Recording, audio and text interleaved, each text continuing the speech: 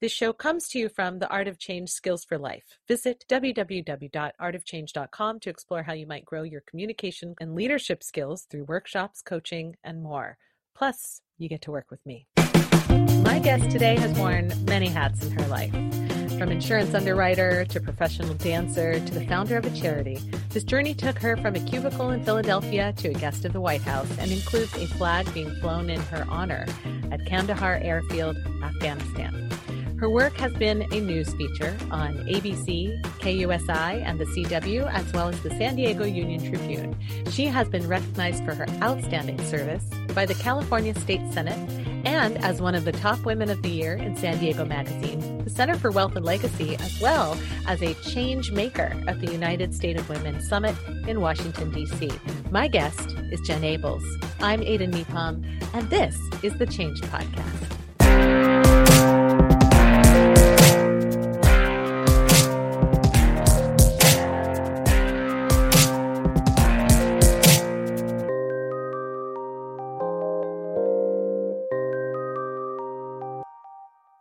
Hello. Thank you so much for being here on the show, Jen. I'm very excited to talk with you. Me too. I'm very excited. Jen, you, as I mentioned in my introduction of you, have worn many hats. And one of the hats that I'm particularly curious about, so in the introduction, you have a flag that is flown in your honor in Afghanistan. Yeah. Talk to me about that. So from 2010 to 2017, I was the founder and executive director of a nonprofit program called Soldiers Who Salsa. And we use dance as an adaptive therapy for wounded, ill, and injured military service members and their families. And as the program grew, we started to sponsor salsa nights in Afghanistan.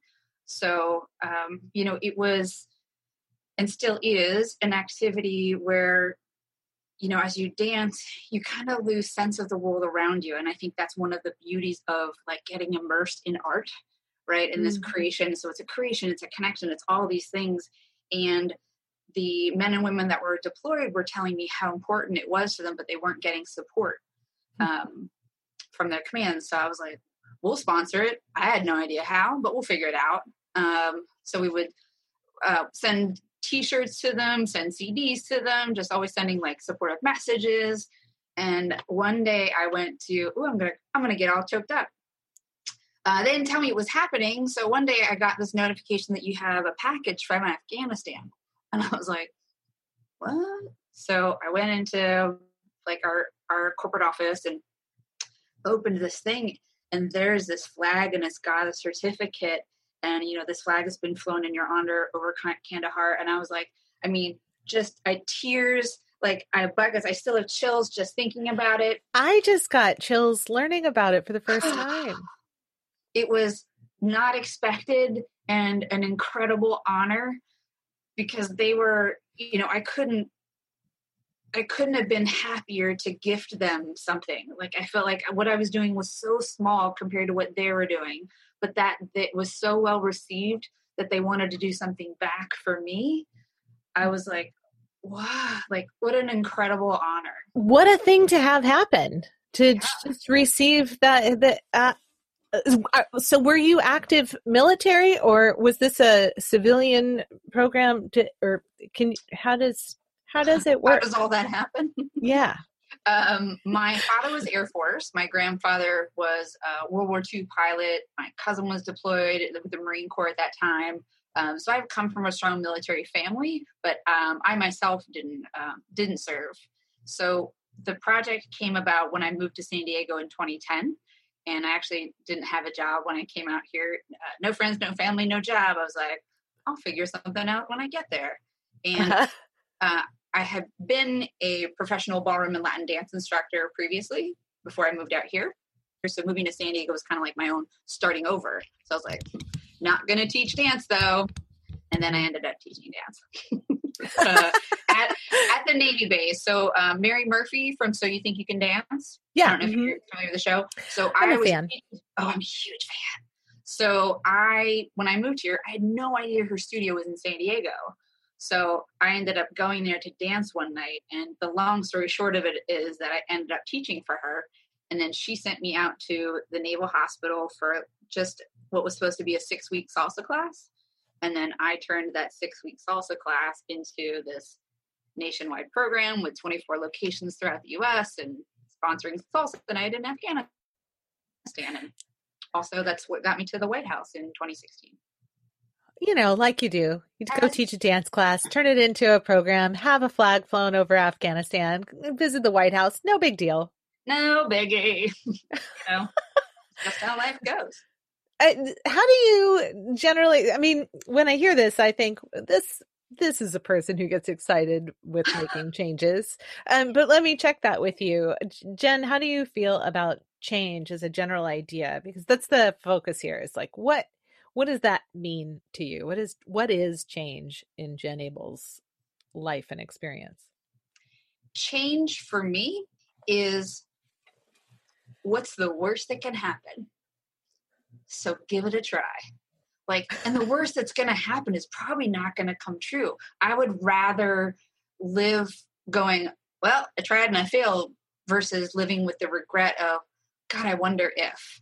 And someone said it to me in a way of, if I imagine my life 10 years from now and nothing has changed, how do you feel?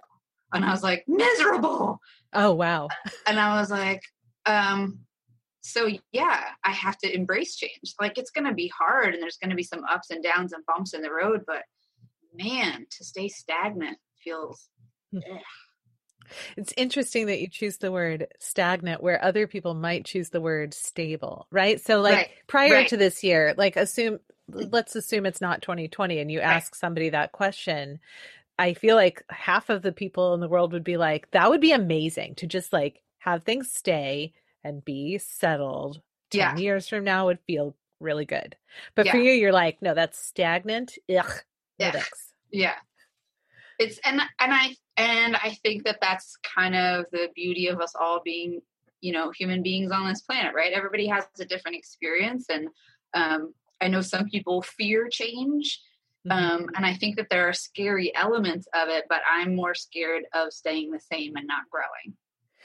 So let me ask you this. If you were, given changes that you choose for yourself are one thing, right? But let's say you have some really horrible change thrust upon you. Yeah. Do you still have that same feeling like it's better to have to adapt to this uncomfortable, unexpected thing than it would be to have everything stay the same? Eventually, yes. But I feel like I'm also human. If something awful changes, I don't love it. I don't like it. But I also know that my way out of that ick feeling is, what can I learn from this? What are some reasons this might have happened in my life? It doesn't mean they have to be true, right? Why, instead of getting stuck in the why me, it's what could I learn? And it doesn't always mean that I love it, but it does mean that I might have learned something. And if I can't find one nugget, I stay stuck. And I know that about me. So I work really hard, and I joke with Jeff Harry, who, about my superhero power being my silver lining, is that I will always, it's going to take me a while sometimes, but I'll always find a silver lining in my situation. Wow.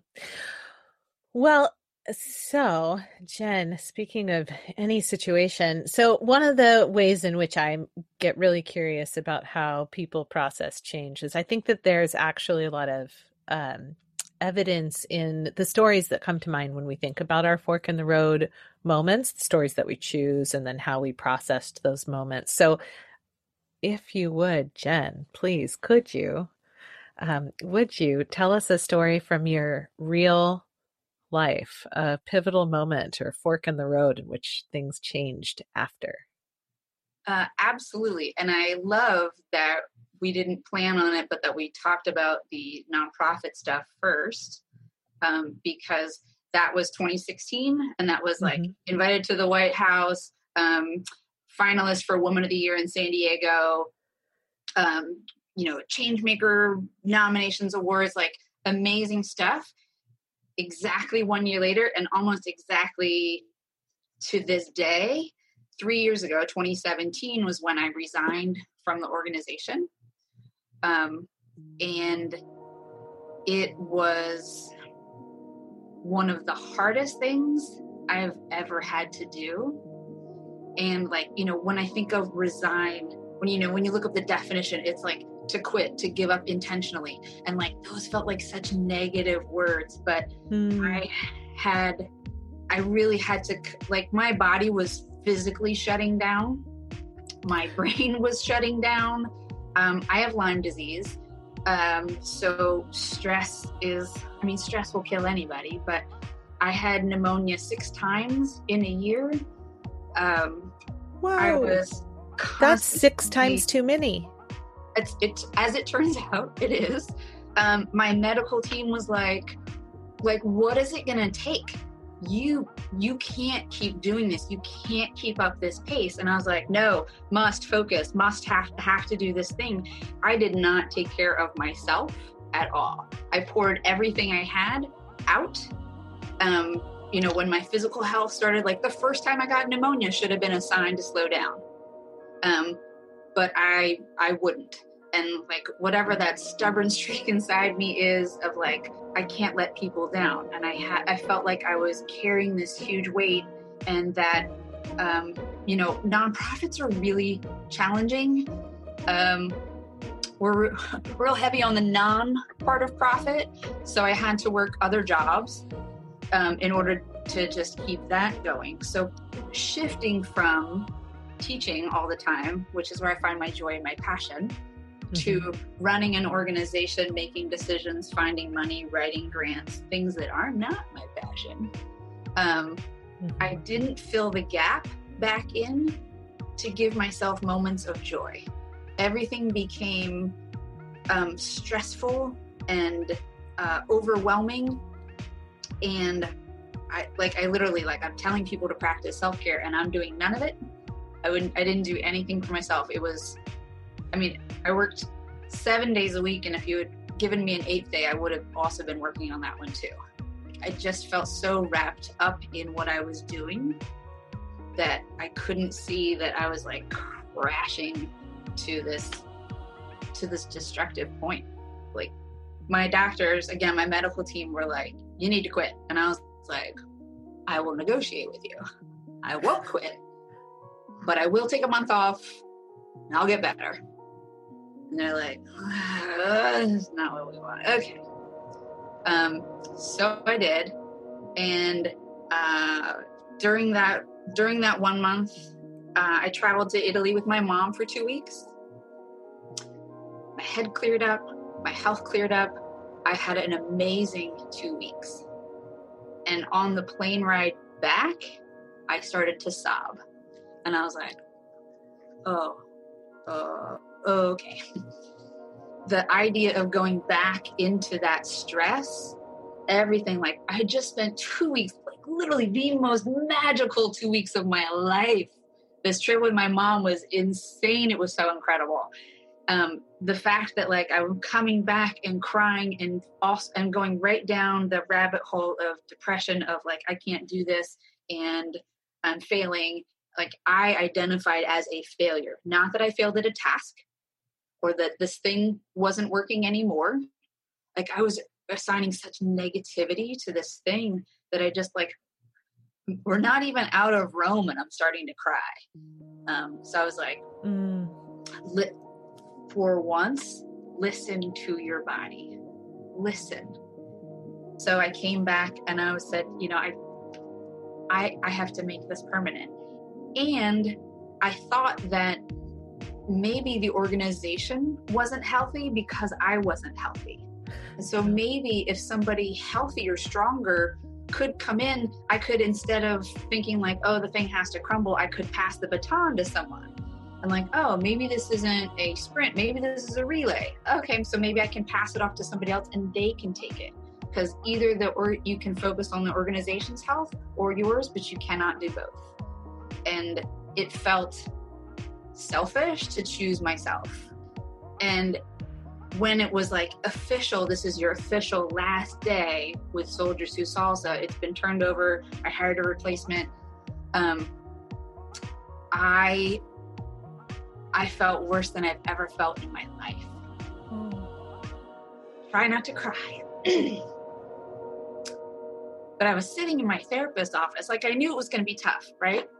I knew going through any kind of change, like, you better get a team of people on board because this isn't going to be easy. I built this organization from nothing, so it's like it's my child that I birthed out to this world, and it's got all of these people. It's got thousands of people that are going to be affected, and so if you're going to let that go, I bet it's going to be hard. So let's start working with a therapist now. I'm sitting on my therapist's couch. She is this close to calling, some professional assistance because Jen is real bad. And I had this real, I call it like an identity crisis for me. Because if I wasn't this thing that I had blood, sweat, and tears, I have this flag from, I have my certificate from the White House from, I have my magazine from Woman of the Year. If I wasn't that, who was I? And my whole identity was wrapped into my work. And so when my work was gone, I had no idea who I was. And if I didn't know who I was, I didn't know why I should even be. So it started this real deep, that point to me, like that was the lowest point. And then like that climb up is, you got to figure out how you got here so that you don't do this again. And also start rebuilding you and not your job. So it was rough. Thank you for sharing that vulnerable moment. I imagine that it would be very rough, very tough to work really hard, to pour so much of yourself into something only to realize that you've got to give it up. And if you apply enough force to anything, it's eventually going to break. And that's what, like the stress, I broke. And it was really rough.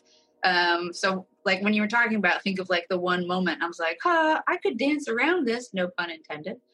And talk about, getting invited by Michelle Obama to the White House. That's pretty cool. But that's not, it is cool. It is very cool. It's very cool. Burning out doesn't make that not cool. It's still cool. It's still very cool. And that's part of this process for me of rebuilding myself, of also changing the narrative that I was telling myself, right? The organization didn't fail. It didn't erase 7 years of good that we put into this world. It's just like, you're not going to take away the thousands of lives that we changed and all of the people that we affected and all of that. There's so much good that came out of it. Just because it ended doesn't negate all of that. But like, I was so myopic on my focus of like, you're a failure, you're a failure, you're a failure, you're a failure, that like, how can you get up if someone is always pushing you down, and that someone is yourself? Oh, that's a colorful way of looking at that. I actually think that most pressure that people experience in their work lives is internal pressure, even if it seems like external pressure. So I think that that's like you hit the nail on the head there. How can you rise up if you're the one pushing you down? It's also that part where if I'm looking for outside help, I'll never solve my inside problem. Like, yes, I need outside helpers and support, but like, I have to do the work, right? Like thinking that adopting a puppy was going to make my life happy and be better. Nice try. She's cute and I love her. And thank God she's in my life because she brings me joy and happiness and silliness. But a therapist, whatever your outside source is only going to go so far. You can't put a Band-Aid over a bullet hole, Yeah. I talk about this a lot with coaching clients because it's similar to physical therapy in that way. when you go to a physical therapist, I've dealt with injury, and as you're a dancer, I'm going to go ahead and assume you've been to a physical therapist at I'm least in once. physical therapy right now. Yeah, hello. But they can't fix you. They don't, that's not what they do. They give you exercises that you then have to take home, and you have to do them. And the more that you do them, the faster your recovery. But also every body is different. So just because you do it 3 times a day for 3 weeks doesn't guarantee that you're going to recover in 3 weeks from that injury. Right. And so it's this, it's the same with coaching. And I think it's the same with therapy, different methodologies, coaches helping you move forward, therapists helping you look back to resolve things. But either way, that work, your outcomes are up to you. To you. That's a biggie. It's a biggie. That's a biggie. Because if I'm in my negative headspace, then what I'll tell myself is that this is your fault. You're not getting better, and it's all your fault. And I'm like, wow, you are so mean. Okay, hey, maybe could you maybe take a back seat for a second? Is there another voice that could come into this? I do improv too, so yeah, all of the characters. Yeah. Who else could come into this scene right now? Because this guy is a jerk. Yeah. What is this scene? I'm editing this internal scene. Right. Still that. So for people who haven't done improv training, editing is what improvisers do on stage to end a scene and start a new one. And there are lots of ways to do that, but you could do far worse in life than to simply adopt a strategy of having an internal edit where you're like, you know what? And that's the end of that scene. Time to start a new scene. Yeah, new scene. This one has taken a dark turn or whatever. Yeah. And then a couple hours later, that same character comes back on stage. Come on. I thought we got rid of you. Right? The audience doesn't want to see you anymore. Yeah. Nasty character, nasty internal voice. I love that. Well, so this was 2 years ago. You had this really bottom. 3 years ago. Oh, right. Because we're in 2020. Yeah, right. 2020 doesn't count. So I'll take 2. I'm ready to edit this scene as well. But well, you know what? I take that back. There are no guarantees that 2021 will be better. True story. There are no guarantees. I hate to break it to everybody, but you should really see what you can get out of right now that is awesome for you. Because changing a calendar doesn't change the situation. Yeah. But so 3 years ago, you had this bottom of the barrel moment. It was energetically a sour place. And what steps did you take to start climbing? So many, and in different directions. I had done a lot of work for several years prior. I actually had a dance injury in physical therapy for 5 years for a spinal injury. And part of a spinal injury. Yeah. Wait a minute. I know I just asked you a question, but will you please tell me that story? Yeah. And it's relevant because it's these same parallel stories that continue to happen in my life. Professional ballroom and Latin dance instructor, loved my life. I have a degree in insurance and risk management. I know that sounds exciting. I was waiting for some applause. And I left it to teach ballroom and Latin dance. And I felt so grateful. I loved my job. And to be in your late 20s, early 30s and be like, I found what I'm supposed to do. This is my life. I know I got this college degree. My bad. This is what I'm supposed to do. Now, granted, it's still a business. Selling dance was still a business, whatever. But I loved what I was doing. During a dance competition, I slipped and I fell. And my partner still had my hands, so my hands couldn't break my fall. So my hip broke my fall. Oh. And when I hit, because I don't know if you're familiar with Viennese waltz. No. A constant twirling. It's the dance equivalent of a spirograph, if you remember that game. Yeah. The drawings when you were a kid. You're just doing a circle as you circle around the floor.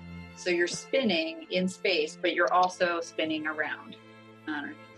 So, partner's got my hands, I'm spinning. So my lower body is one direction, my upper body is another direction. So if you take a towel and twist it and then hold it in half and then drop it, that's how I felt, like on my hip.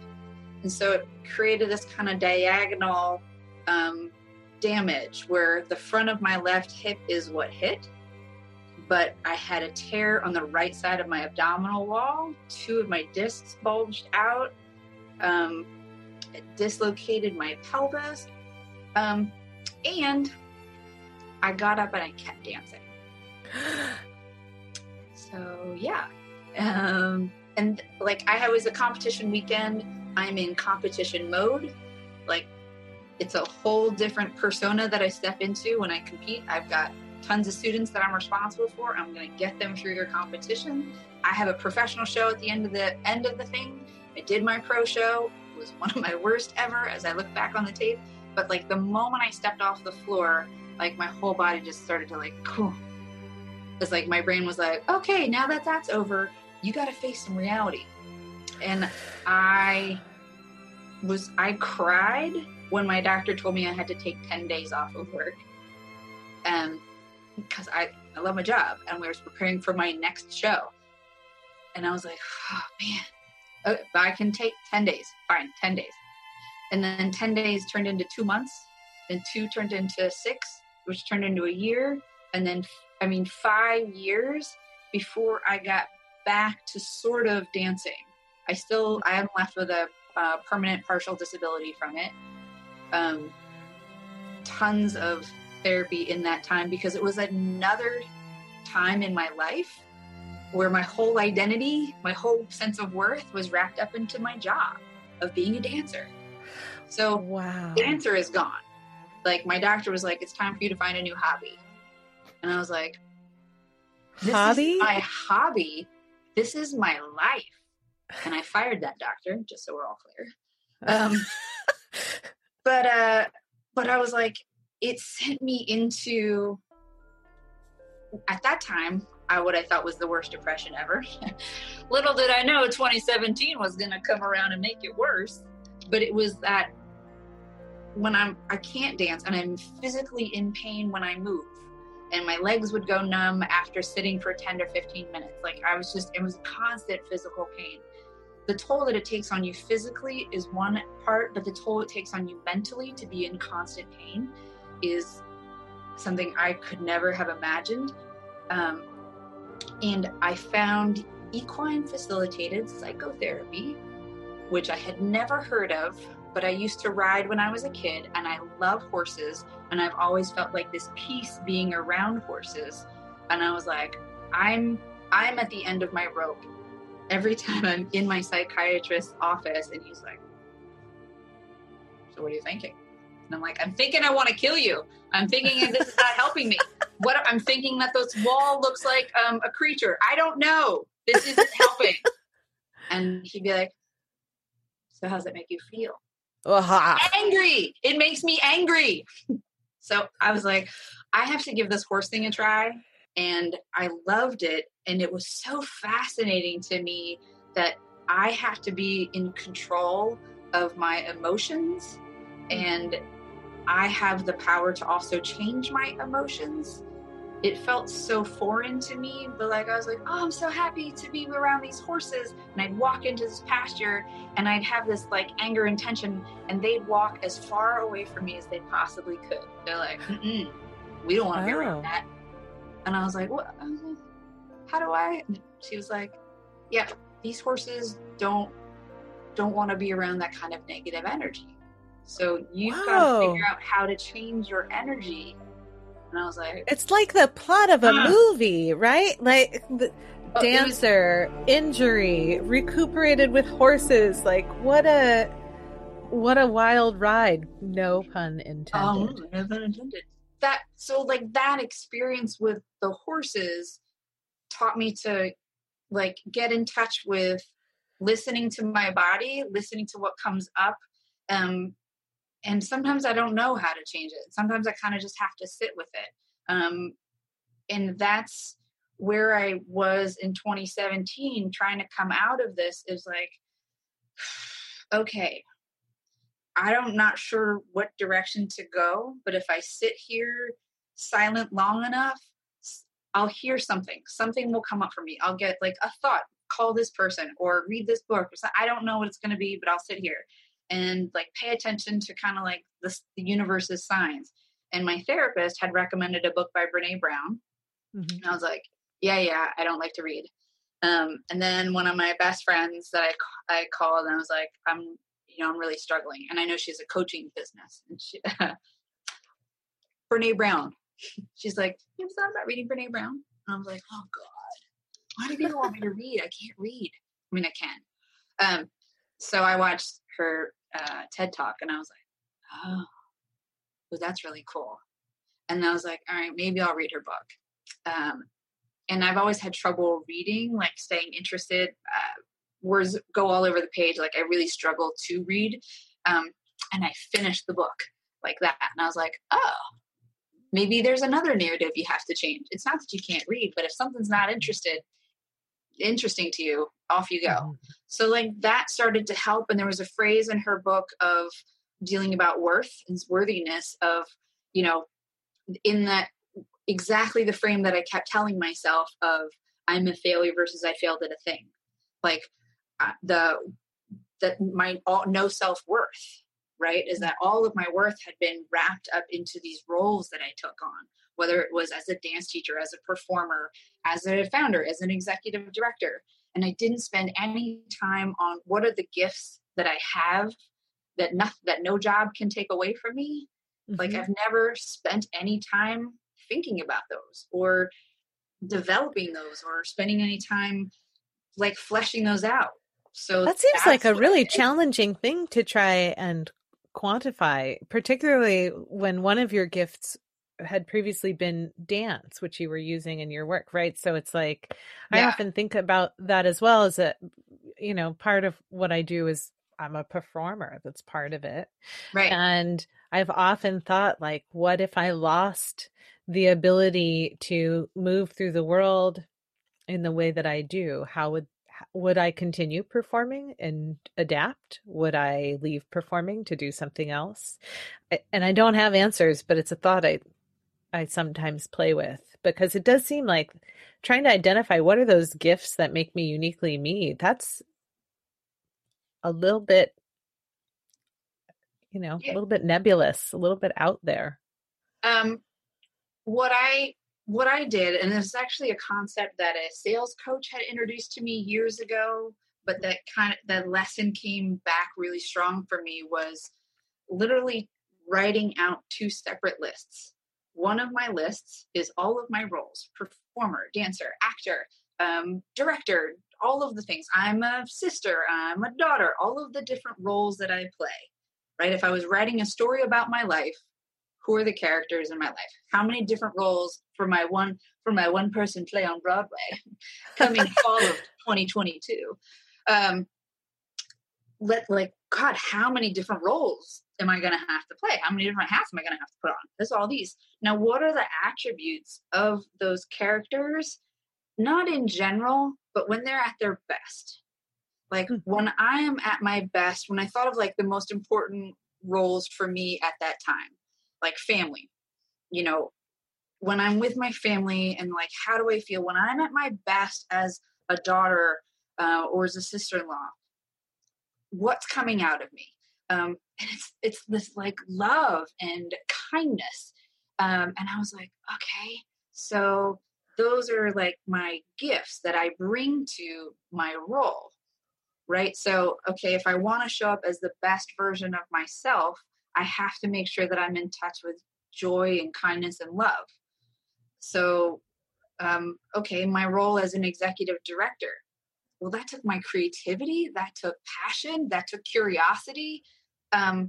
So instead of focusing on my roles, I started focusing on like these gifts that I have. Like I couldn't have created a charity out of nothing if I wasn't creative, if I wasn't curious, if I wasn't kind, if I wasn't all of these things. I'm like, those are my gifts and I can apply those to any role that I play. So I mean, I say it now like, just write 2 lists and you'll be good. Well, a starting point isn't, that's not nothing. A starting point is great. It's a starting point. And I was like, and, having my coach has actually been really great for me to realize that I have a real hard time celebrating myself, being like, yeah, I am those things. So he had me ask some of my friends or some of the people that I used to work with in my nonprofit to be like, can you tell me something I do well? Which was really, really hard for me to ask. But then they started, literally what it feels like to me, giving me back a piece of the gift that I gave them. I spent those 7 years taking like this idea, right? And I think of them as like little pieces of glitter. And I took these little glitters and I spun them into this fun little orb of a ball. And I was like, ooh, and every time I would teach, I'd like sprinkle you with a little bit of this glitter. And glitter, it gets everywhere, right? You can't have come into my class and not left with some glitter on you.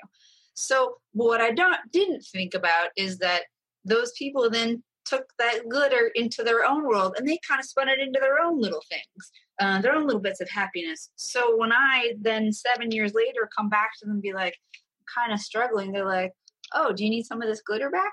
Here. Oh, nice. And I'm like, oh, hey, thanks. And then I could slowly start building it back up again, be like, oh, right, these are the things I'm good at. It's not executive director. I mean, that was cool. And it's not that it's not important, but it's not where I should put my value and put my worth. Do you still dance at all? I do have a dance party for one every day in my living room, generally with 90s hip hop. But I equally could dance around to Broadway.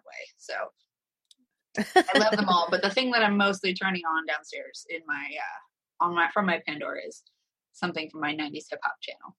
Love that. And I still do teach, like prior to, the world turning upside down. I was teaching like one-on-one. I was teaching wedding couples, like their first dance kind of things. And that was always super sweet and really cute. So let me ask you this. How do you think your life would be different? We'll start in the earlier story, which came second. How do you think that your life would be different had you not injured your back in competition? Good question. Because I think I'd still be happy because I liked my job and I liked what I was doing. And what really made the switch for me from like leaving corporate life to doing this dance business kind of life was that I just realized that I am the kind of person who needs to see and feel the impact they're making. I'm motivated by those feelings more than I'm motivated by a dollar sign. And I used to be really envious of, and I can still have moments of being very envious of people who can do jobs and have hobbies. And like that their brain is able to compartmentalize those two things. Miserable, don't love their jobs, but they have hobbies and they have other things and they like, it's important because it's the paycheck. But I'm like, I can't, I need to feel more. I need to feel like fulfilled by what I do. And like, I loved teaching. I loved dancing. Do you think that there would be a difference now in your life if in 2017 you had just decided to buckle down, suck it up, buttercup, and stay in that executive director role? I think it'd be dead. Yeah, like I would have worked myself to death. So if you are going to leave people with some words of wisdom here based on your experiences through these things, because I think those are some pretty big differences based on those moments in your life. One of them was handed to you. The other one you chose, not on purpose, but ultimately you chose not to die. You chose to leave this job and allow it to be a job that you had, past tense. Yeah. So based on these experiences and what you learned from them, what would you like people to leave with today? Like listening to this, walking away from this conversation, what do you want to leave people with? That your value, that your worth has to come from gifts that are already inside of you, and don't let it be defined by your job, your role, anything that's like external. It's all got to come from you. I hear it with friends of mine who are going through a divorce and say, like, I don't know who I am outside of my marriage. Or as a lot of people that I know who's lost their jobs or jobs changed significantly because of COVID, that are saying like having that same feeling, like, if I don't do this thing, it's what I've done my whole life. Like, who am I? Like, we have such a judgment here in the US, because in talking to some of my counterparts overseas, it's not quite as strong here, where your value is what you do. Mm-hmm. And it has to be more than that, because change is going to happen whether we like it or not. Jobs will come and go. Roles will come and go. You might even have hobbies that you enjoy now that you don't enjoy 5 years from now. Like, they're going to come and go. So knowing and accepting that those things change, how can you work on these gifts and these core kind of identities? How can you let those things kind of come through what you already do, so that if they do change, you can just substitute. That's fine. But like, let this part be really strong. Thank you so much, Jen. Lovely talking with you. And I appreciate your vulnerability in sharing not one, but two painful moments, really. Like you dug in and you shared that. And I think that there's a lot to be learned from those experiences. So I appreciate you sharing that. Yeah, it's my pleasure.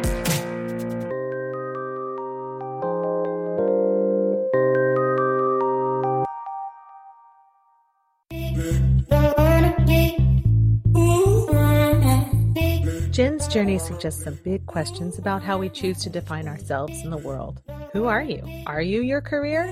Careers change. Are you your hobbies? Hobbies go by the wayside all the time. I mean, I haven't crocheted in ages. Ultimately, you're just you. In my humble opinion, answering the question of who you are in the world or what makes you particularly unique, it's kind of a big ask. Not impossible, but tough. Perhaps instead of trying to figure out what makes you particularly unique or who you are, instead you could answer how you are. How do you want to be? How do you want to show up? What do you care about regardless of job, hobby, or network? And what are the values that drive you to do the things that you do? Then as you navigate these changes of job, hobby, and more, you can still just be the best possible you can be. As always, there will be links, and more links in the show notes for this episode, available at thechangedpodcast.com. Please take a moment before you go to click subscribe and leave your rating and review of the show. And if you enjoyed this episode, make sure to share it with a friend. Thank you for listening to The Changed Podcast. I'm Aiden Nepom, and I wish you the kind of experiences in life you're excited to tell stories about.